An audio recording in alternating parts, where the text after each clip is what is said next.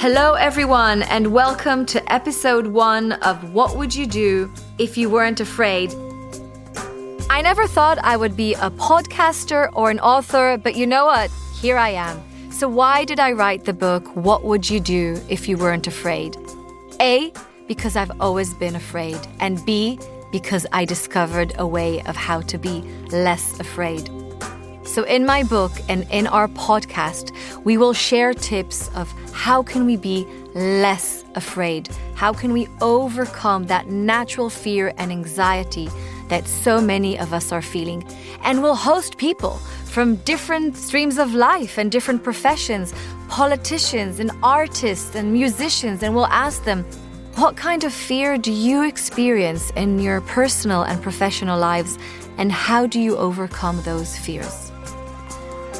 My name is Michal Oshman, and like many of us, I hold different hats, different roles in my life. I'm a mother of 4. I'm an executive in tech companies like eBay, Facebook, and now TikTok. And I also hold 3 university degrees in the areas of sociology and anthropology. But I'm also a woman that's been suffering from mental health for most of my life, specifically from anxiety. And with our incredible guest, Candice Brathwaite, we are going to offer frameworks and different ideas and personal experiences to help you navigate your big question of what would you do if you weren't afraid. But you're not just going to listen to me and Candice. At the end of the episode, I'm going to share some practical one-to-one coaching questions with you.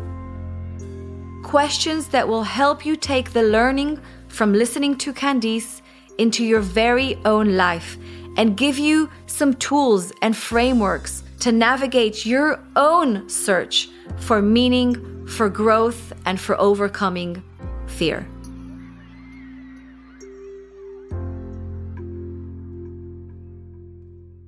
I'm honored and thrilled to welcome Candice Brathwaite to our show today. Candice, you are so many things. You're a mother of 2 children. You are an activist. You're an author. You're a best-selling author. You are a fashionista. You're a blogger. You're an influencer. In 2018, Candice learned that Black British mothers in the UK are 5 times more likely to die in childbirth than white women. And from that moment of discovery, Candice has been trying to change that, to fight that, to influence government, doctors, nurses. You are making the world a better place for all. Thank you, Candice, for joining us. Welcome to the show.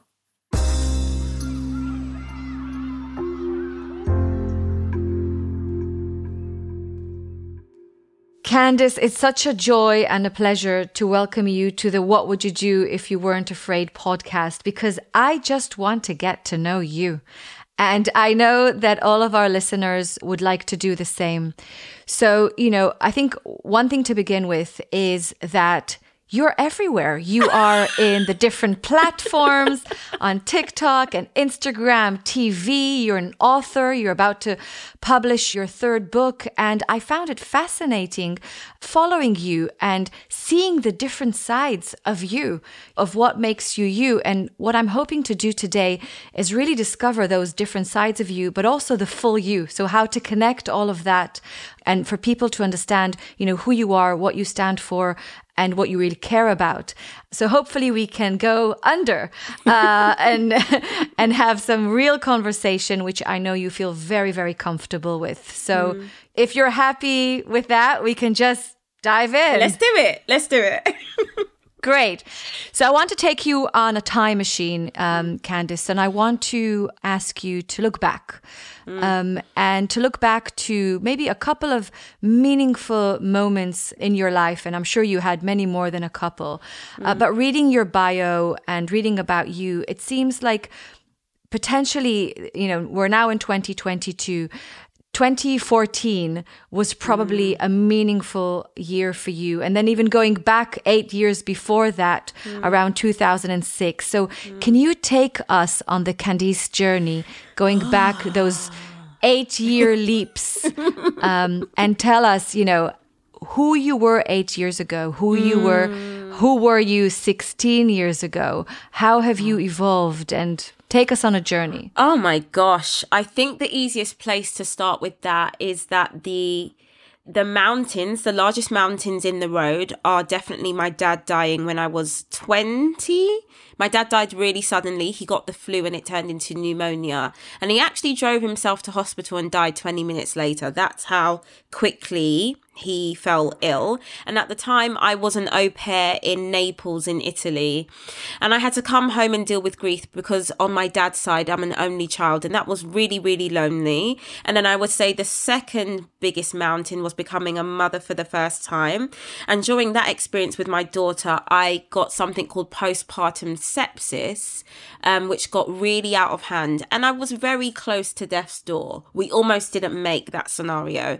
So whenever I look at the stretch of my life, I see those two mountains, and as sad and as negative as both of those stories can be, they were absolutely the points in my life I can see I tried to pivot, or I tried to take that sadness and those scary moments and learn from them. And I didn't always get it right. 20, you're a baby. I'm still a baby. I'm only 33. But 20, you're a kid. And it's so funny because I didn't go to uni, and you're now paying national insurance and tax, and you think you're a grown up, and then something like death comes along and just shows you a side to life that most humans aren't comfortable expressing or even warning you about, and having to move through that without the guidance of an elder. And by that I mean my mother's parents are both still alive.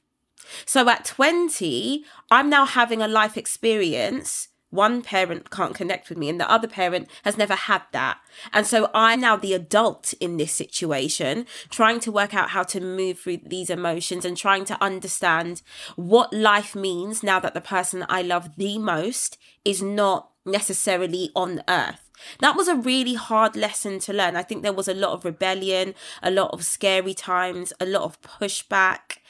And I would say, and I hate to say this because I think it's really saccharine and oftentimes puts far too much pressure on a child, but my firstborn did come and change things. I don't want to say save me, but she did change a lot. In what way did she change things for you?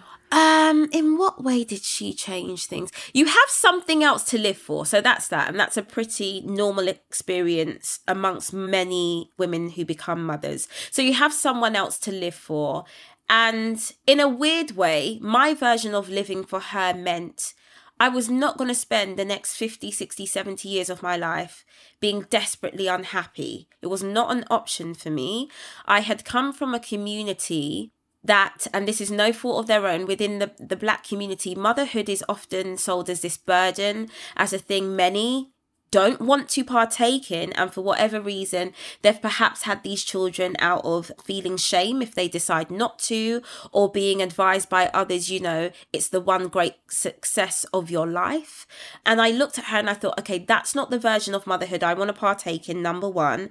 And because I'd lost my dad, it was really important to me that she and now my son understand that they are not my world. You are your own planet. We exist in the same universe, but you cannot be my world and I cannot be yours, because God forbid, when either of us go, I don't want your world to stop spinning. And that's the lesson that losing my dad taught me. I just thought, my world did stop for many years, and I can hear him now, cheering me on, but I can also hear him saying, kid, this isn't good. I can't come back there. You can't yet come here. So life has to keep moving. And so motherhood has given me a new lease of life and independence that is uncanny, because most people would say that motherhood takes those things away from you. That is such a powerful message. And as a mother myself, I can totally relate. And sometimes people, well, maybe not explicitly, but kind of seems like they're judging when I say similar things as, I love you kids, but I also really, really matter. Yeah. I matter. I'm here to be your mother, and I'm here to do. And speaking of that, my daughter just came in after not seeing her for 5 days because I was on a business trip. And she just spotted the gift that I got her. So, sweetheart, this is your gift. Open it, close the door, and mommy's going to be with you in 40 minutes.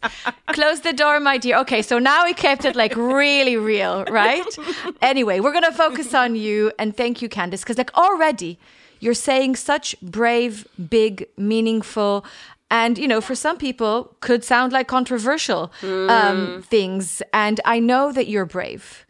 I've been reading your content and following you, and it seems like you are feeling, and, you know, we should never judge how things look from the outside.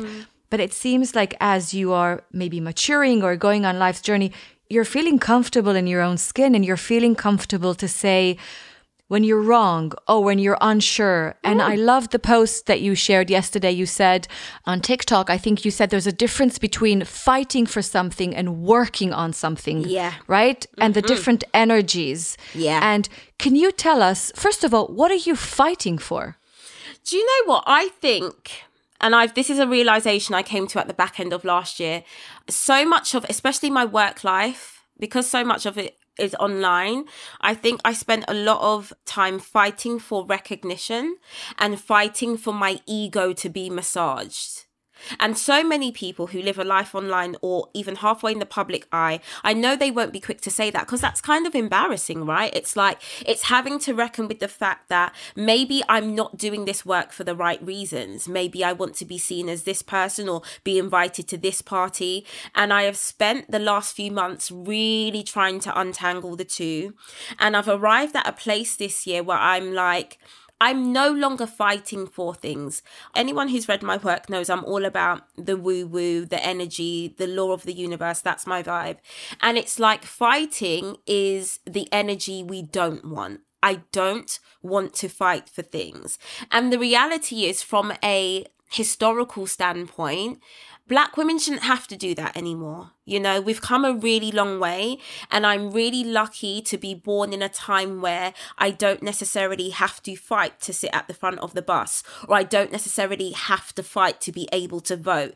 There are so many Black women who have come before me who have worn those boxing gloves, and I don't necessarily have to put them on. This isn't to say that I won't work hard. I'm obsessed with working hard. It thrills me. Like, I'll do 16-hour days and not eat. That is not healthy. But I'm just saying, I can be so in love with what I'm doing. Time doesn't matter. It doesn't feel like a stressor to me. So I will work. But what I won't engage in is a fight. Such a transition. And, you know, of course, I want to ask you how you managed to get to this place. But I'll have to park that because firstly, I want to ask you, one of the things I got really excited about reading your books is that you have a purpose, right? You have a mission that you're driving. And as you know, I'm very passionate about Jewish wisdom, universal Jewish wisdom, and the deep ideas within that wisdom that help us navigate life. And one of those ideas are about having meaning and having purpose in life to be able to navigate, because people have been, you know, depressed and anxious and jealous. And you very candidly spoke about jealousy recently. For thousands of years, Sigmund Freud did not came up with the idea of jealousy, right? So, you know, thinking about purpose and how critical it is to have purpose for mental health. You found your purpose through trauma, right? Yeah. Through almost, God forbid, tragedy after you gave birth to your daughter. So tell us about that purpose, that raising awareness to what's happening in the UK, British health systems. Yeah, I think what's so funny, that part of my purpose found me when I almost died in 2013. Black maternal mortality in the UK was not a conversation, and we absolutely did not have the data that we then came to have in, say, 2018. So what happened is that trauma literally got parked, and I only ever discussed these near-death experiences with Black girlfriends who had been through similar things, and it was like the thing you discuss once the kids were getting sticky and gross at soft play or something. Like, it just happened in secret. And then the back end of 2018, there was a report called the Embrace Report that revealed data that Black women in the UK at that time were 5 times more likely to die in childbirth than their white counterparts. And I was like, right. And it's just like all these alarm bells started ringing. I was like, okay, this is your moment. And this is now where that trauma makes sense. This is not a moment to be missed. This is not your time to be quiet. In my opinion, this is why that near-death experience happened. This is why God, the universe, has aligned me with the platform that I have. I was like, now's your time to go. And I was on the cusp of looking for a book deal. I'd been turned down at least 12 times by that point because it was all, oh, your social media platforms are too small. It was all of that stuff. And then once I decided to make the conversation about Black motherhood, I got a book deal in like 6 days. Once everything just begun to align. And then the book comes out May 2020, which many may remember. That's when the Black Lives Matter movement happened, as that's like, my book came out the week George Floyd was murdered. Again, not only could you not orchestrate that, I wouldn't want to orchestrate it, but then what that meant is my first ever book about Black British motherhood was being promoted as one of the books you need to read to educate yourself about the lives of Black people.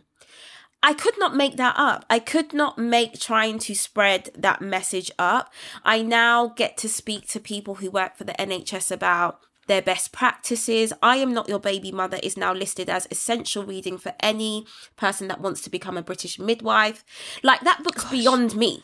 That message is, and I, you know, some people are like, aren't you proud? And I'm like, not necessarily, because I understand that I'm just literally like the owl, the carrier pigeon. And I don't sit here and take credit for that message, that data. I don't take credit for any of it. I'm just happy to be part of the process. And to now think there is a book that is going to inform and educate the people that will then go on to look after Black bodies. I'm outside of my children, I might die with no greater accolade, to be fair. And just, you're so, you know, we heard you sharing your thoughts about being on social media, and is that to feed your ego? But then you're so humble with, you know, I just want to say, you know, enjoy it, girl. But I'm sure you're also enjoying it when you hear of people. And I love you use the language of raising awareness, because then no one feels, it doesn't sound you want people to feel bad. You just want them to be aware and then take action. Yeah. And one of my favorite quotes is, if you change nothing, nothing will change.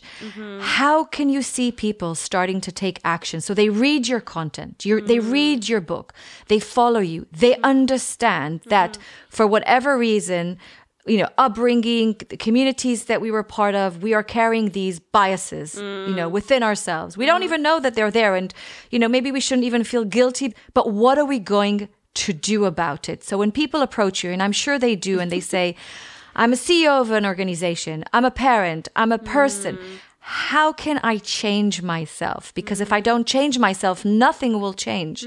What do you say to them? I'm always like, it starts with self-awareness. I mean, we can buy all the books in the land, but we have to be keyed into our moments of judgments and bias to be able to work against them.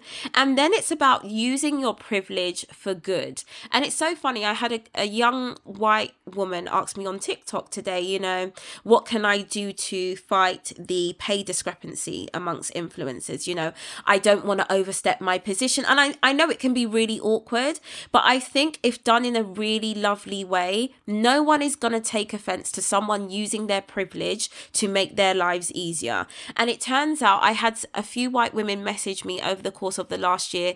They've started like these maternal groups where if a Black woman has to attend an antenatal appointment alone, they will go with them. That is like, that gives me chills. You can't make that up. This isn't to say that this Black woman is single. I wasn't single, but there were many appointments I had to go to alone because my husband was at work. And then what happened is the judgments and the biases of the doctor, they were looking at me like, oh, another Black single mum. Then I felt like I couldn't advocate for myself or speak up for what I wanted. And so having someone who just by proxy of what they look like has privilege to enter a room and have their voice heard come with you is such a power move. And it's really tiny things like that. You know, you don't have to get something to the floor of Parliament. We don't have to change any laws, but we do have to take the time out to look out for each other. You can't make that up, really. At all. It's just so brilliant.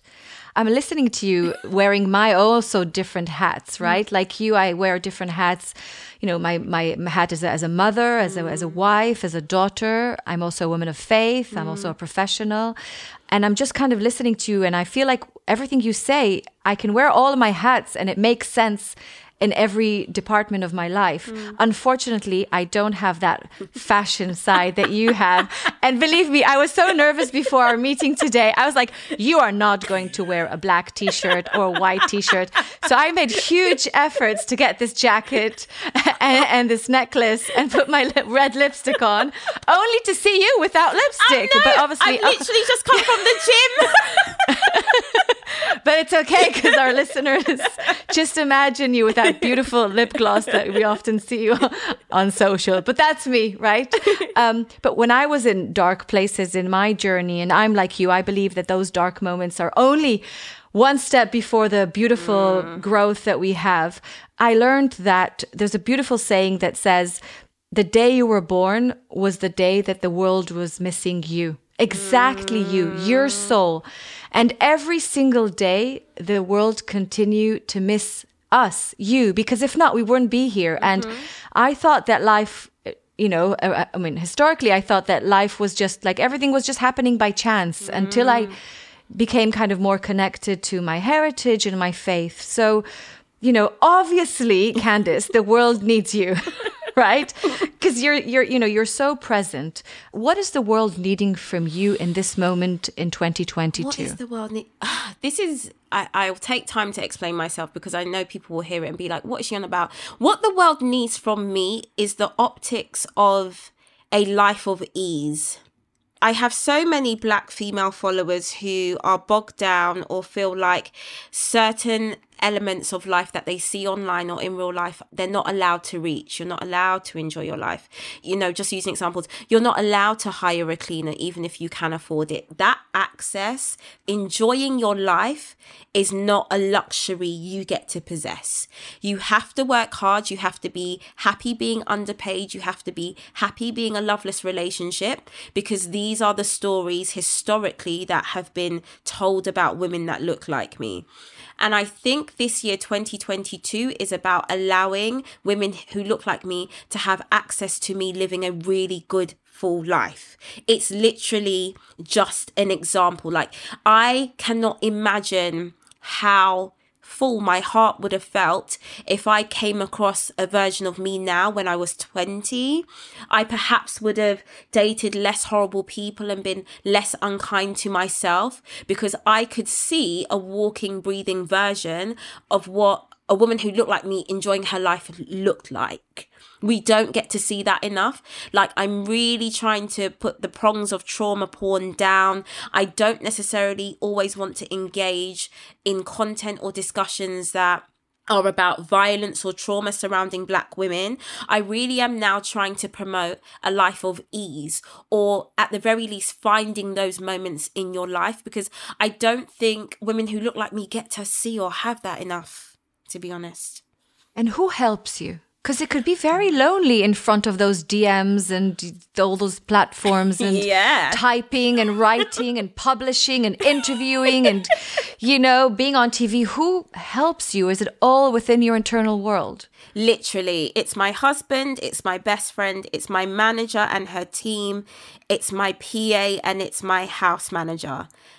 And that's a hell of a team. And most of it is outsourced. And I had to learn the hard way to invest in myself and my business like that. Because again, this isn't just race. This is for any woman listening. We're often encouraged to shoulder every burden. The emotional labor, the physical labor, do the dishwashing, run this £1 million business. It's all, standalone, independent woman. And I got to, I think, the middle of the pandemic, so 2020. And I was like, in order for me to not only feel good, but for this business to grow, we need help.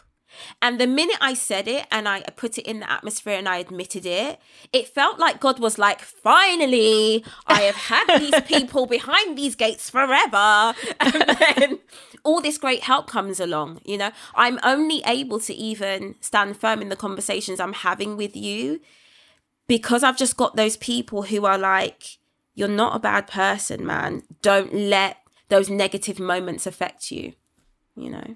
I'm with you. And I kind of want to give you a hug. I remember that moment when I felt like God was like, I was waiting for you now that you're ready. Yeah, but it does, similar and different to you. I was brought up in kind of a post-Holocaust environment. My grandparents were Holocaust survivors from both sides. And when you grow up with a survival mindset, everything but survival is luxury, love. Literally.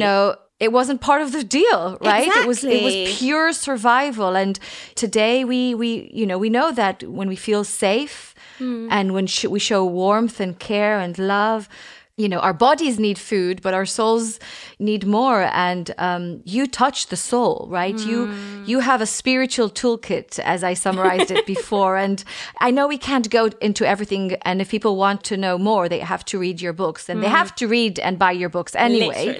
I Am Not Your Baby Mother and Sister. And, your new book coming out cuts both ways.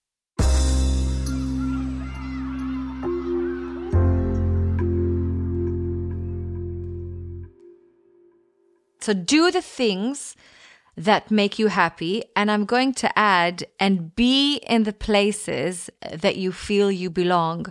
So I want to ask you a question on belonging. We know that when we help ourselves and change the world to be able to belong, to feel that we belong, it's good for our mental health. It's good for the world. It's good for well-being. You seem to belong in many places. And I say this is a huge compliment, right? You belong on TV speaking about fashion and trends.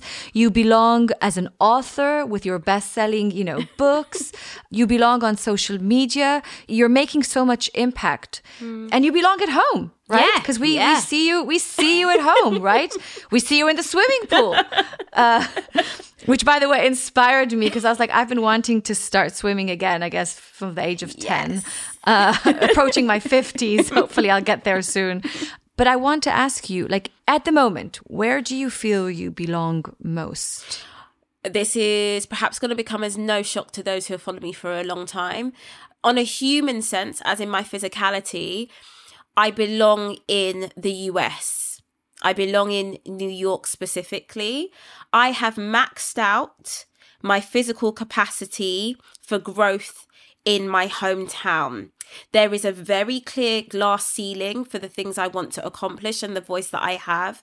And guess what? I'm not mad at that. I know there are so many people who are like, stay in the UK, stand your ground. The reality is the kind of work and journey and career that I envision for myself, the UK is not yet in alignment with for Black women. It doesn't happen. And so I'm having to go a little further afield where I've seen that those gates can open up. Can't be in the place I was born, and that's so sad to realise, but this country's just not ready yet. So that's that. Outside of that, though, you said something that struck me. I do belong at home. This is the year of again, relaxation, of not overdoing it, of believing in the gifts that God has given me and understanding my purpose. Because I was in fight mode for the last 5 years, I kind of exhausted my options and I was everywhere thinking, this is what's so funny, thinking if I'm not literally everywhere, the message won't spread and the world will forget me. Lo and behold, I have done the most message spreading during a global pandemic. Oh, sweetie, I don't have to be out nowhere. Whatever I've been sent here to do is so strong. It's being done on this podcast. It's being done by books. I don't necessarily need to be out and be in situations that don't comfort me. I'm not the most comfortable person at a party. I'm not the first to strike up conversation. My husband's really good at that. It actually leaves me anxious. There was a part of me at the beginning of this year that was like, and so why do you do that to yourself? And to whom are you trying to prove something? You actively don't like it.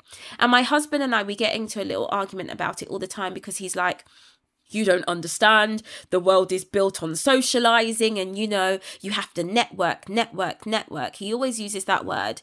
And I just always hit him back with, there is no network stronger than the one God's built.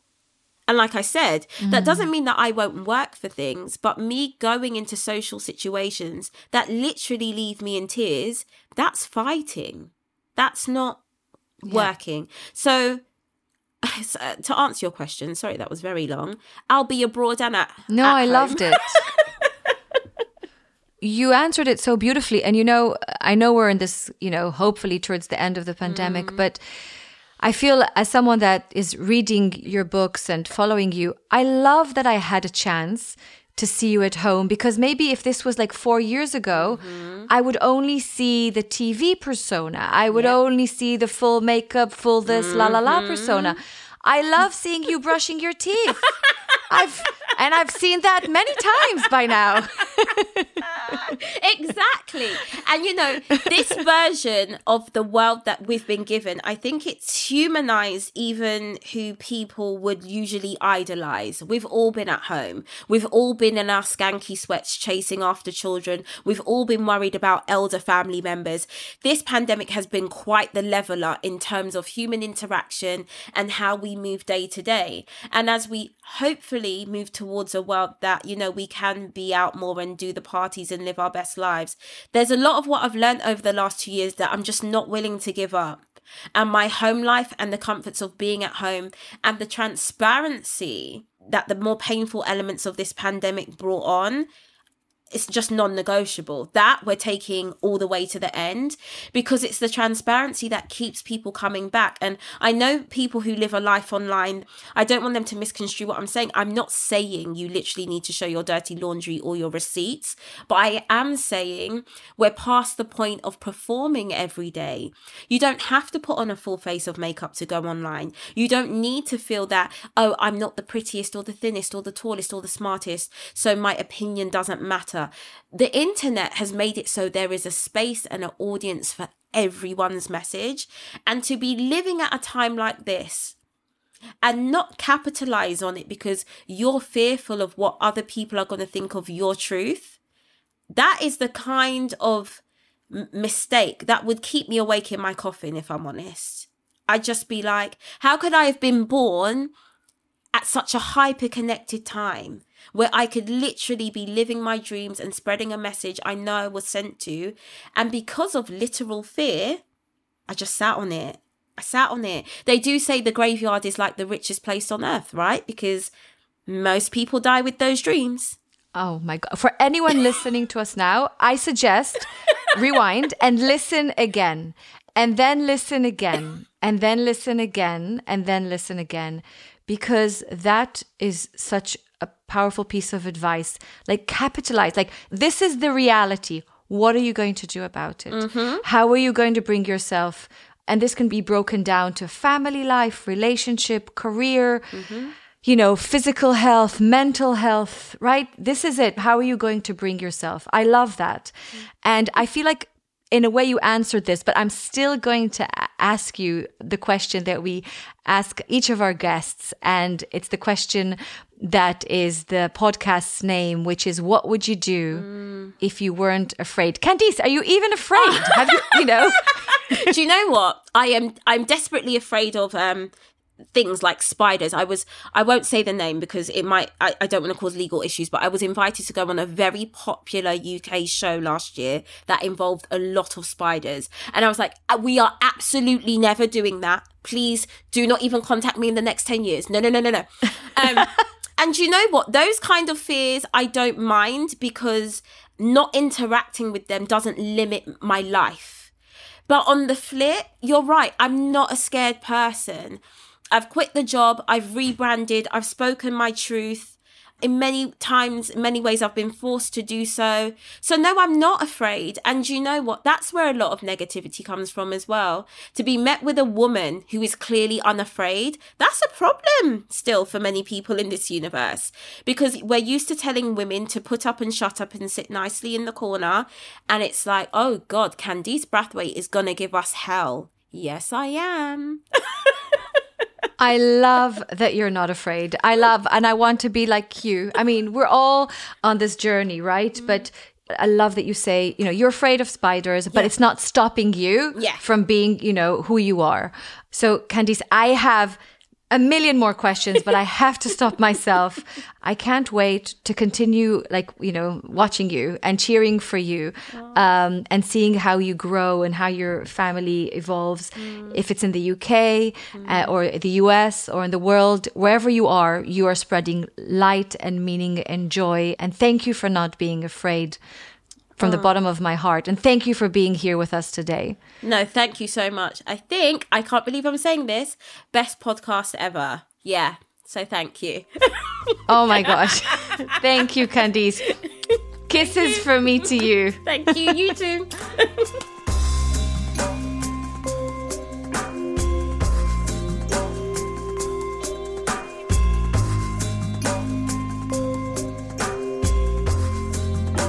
Thank you, Candice. Thank you for this journey that you took us on. Thank you for your openness, for your vulnerability, for your just keeping everything real.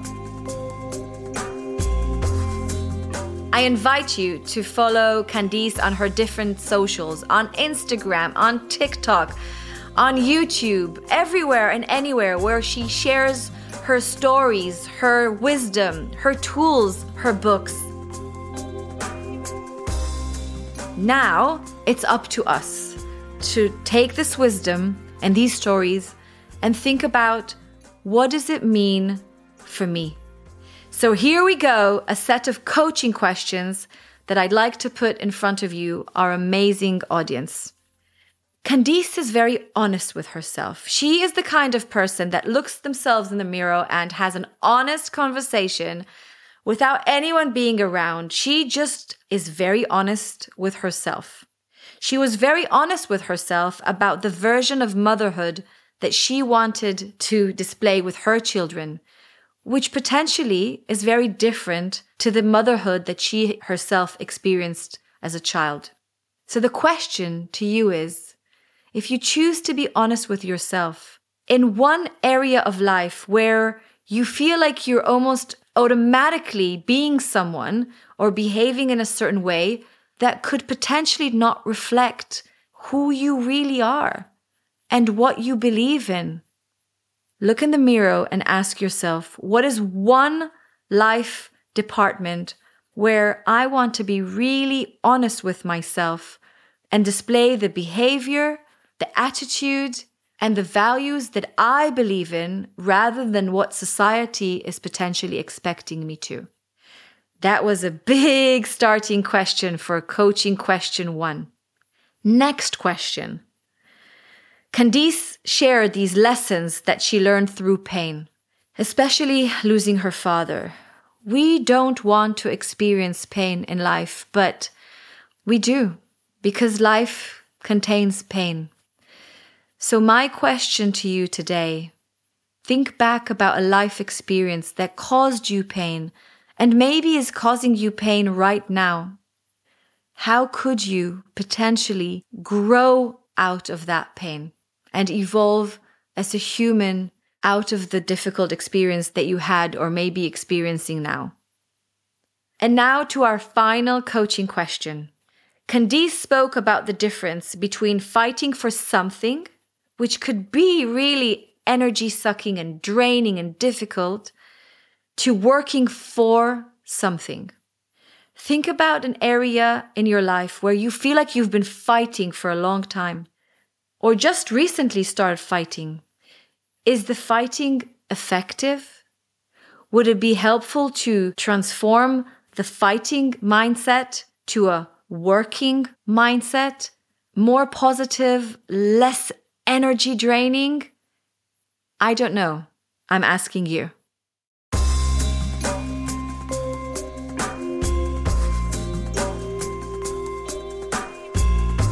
Thank you so much for being on this journey with us on episode 1 of What Would You Do If You Weren't Afraid. I can't wait to reconnect with you in episode 2 when we speak with comedian Sophie Hagen. Thank you so much for all the incredible people that make this podcast happen.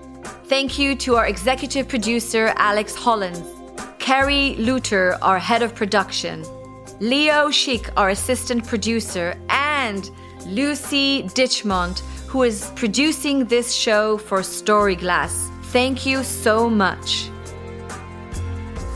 If you'd like to find out more about the concepts that we speak about on our podcast, about your soul, about how to find meaning, about replacing fear with purpose, you are welcome to purchase my book or download What Would You Do If You Weren't Afraid by Michal Oshman. That's me. And I'd love to get your feedback on our podcast. So please do share, review, give me feedback so we can grow and improve